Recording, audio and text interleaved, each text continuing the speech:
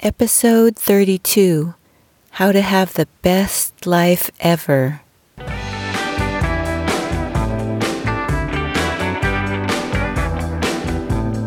Welcome to the Caregiving Sandwich Podcast.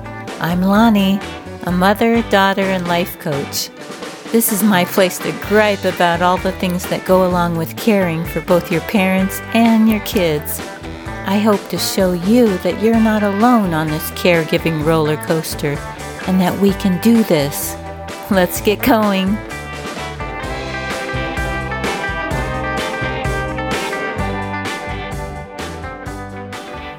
Today is my birthday. Today I'm 60 years old, and you're in luck because today I'm going to give you 6 of the lessons I live by.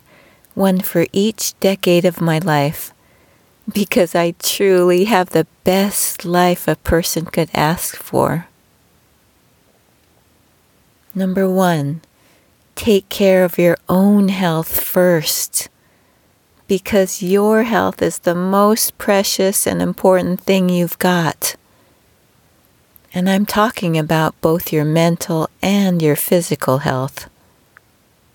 There were 2 times in my life when I really had to let everything else go to focus on my own health. The first time is when I was getting daily panic attacks. I talked about this in episode 15, 3 frightening symptoms of chronic stress. I had 3 small children at the time. The youngest, my daughter, was only in preschool. But I gave up helping the older kids with their homework. I gave up cooking dinner, and I let all the kids, even the preschooler, scrounge around and raid the refrigerator whenever they wanted for whatever they could find. Because I only gave myself one job, to fix myself, to take care of myself. And that was a big enough order to take up all my time. Remember, you're no good to yourself or anyone else if you don't have your health. The second time I let everything else go is when I came down with rheumatoid arthritis. At that time, I was stressed out taking care of my parents' affairs. But I knew what I had to do. I immediately stopped fixating on them and turned the focus back to me. Who cares about homework? Who cares about family feuds?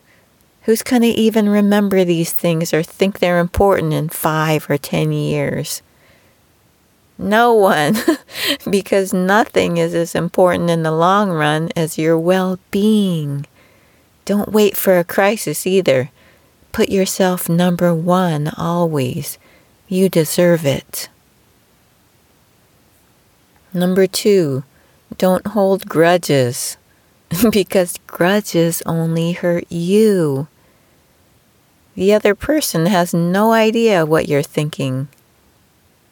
Stewing about things, staying irritated, carrying around the idea that they're wrong, doesn't do anything but bother you. Except that people don't always act the way you want them to, or the way you would act. And that's totally okay. It's not a problem. Their actions don't really have anything to do with you at all. It's all about them. That girl that used to point at me in high school and call me HK, which I found out later meant hairy knuckles.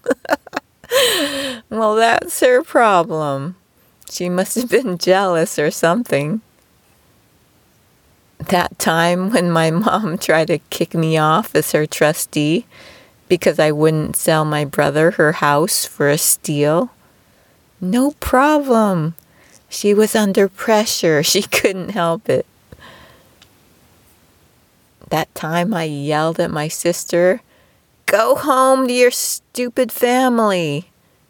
I'm so glad she didn't hold a grudge against me. Because we all do and say things that we wish we never said.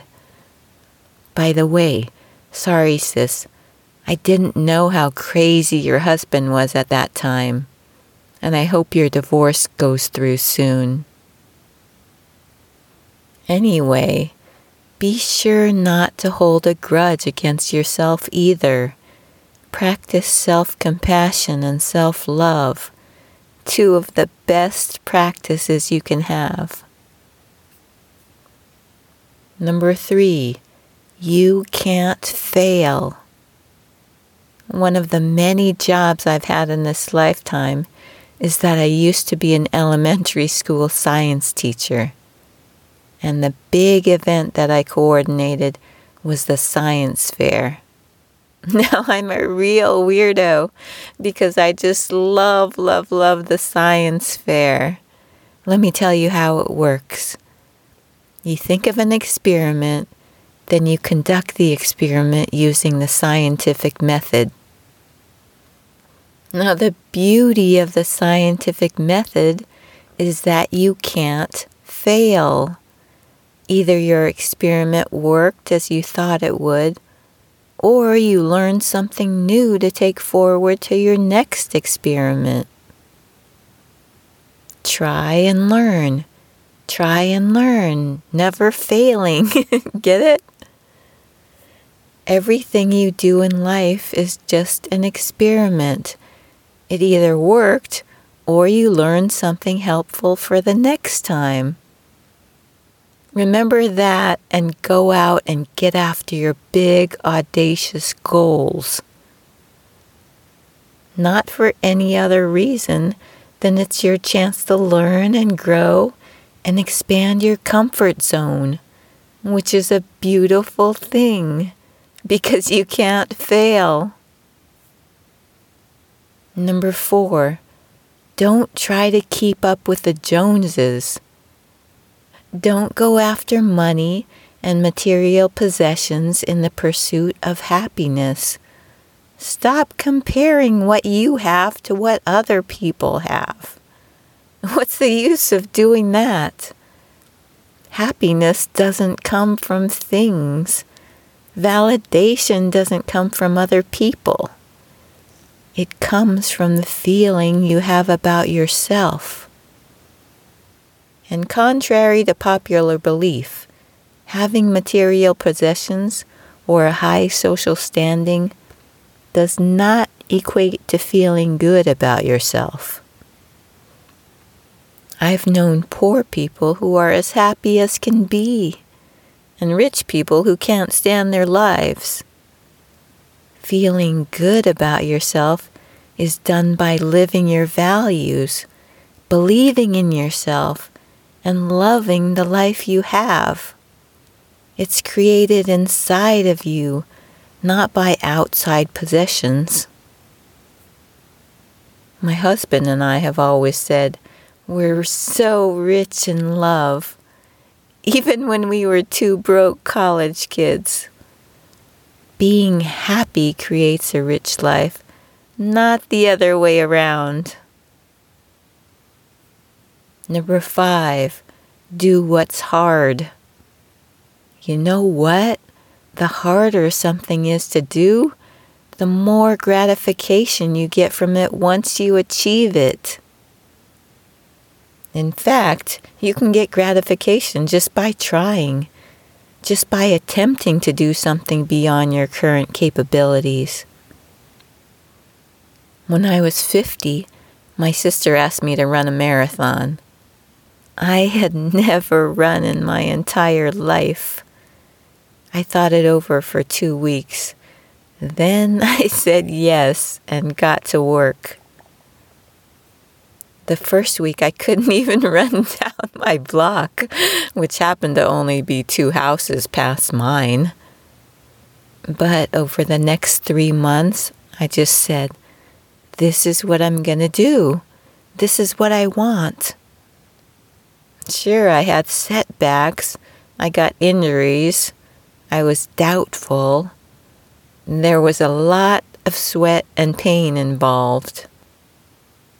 But crossing that finish line after 6 hours and 37 minutes was hands down the proudest moment of my life, and no one can ever take that away from me.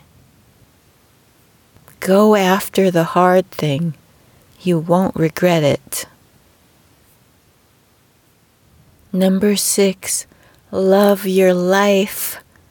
Find joy in the everyday. My husband and I have a ritual. Every night he cooks us a bowl of vegetable soup for dinner. Each time it's very similar to the night before. But I always say, "This is awesome. This is the best soup ever. Thank you." And we believe it, and we love the soup, and we love each other. And he says the soup is never the same when I'm not home to share it with him. This is how to love your life. This is living your best life ever. I hope you take these 6 lessons to heart, because we only have one life. If you had the best life ever, what would it feel like? Imagine that right now.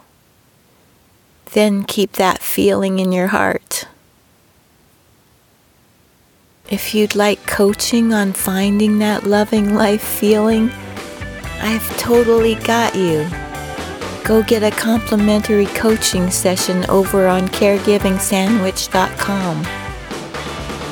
I'm so looking forward to meeting you. Take care now. Bye.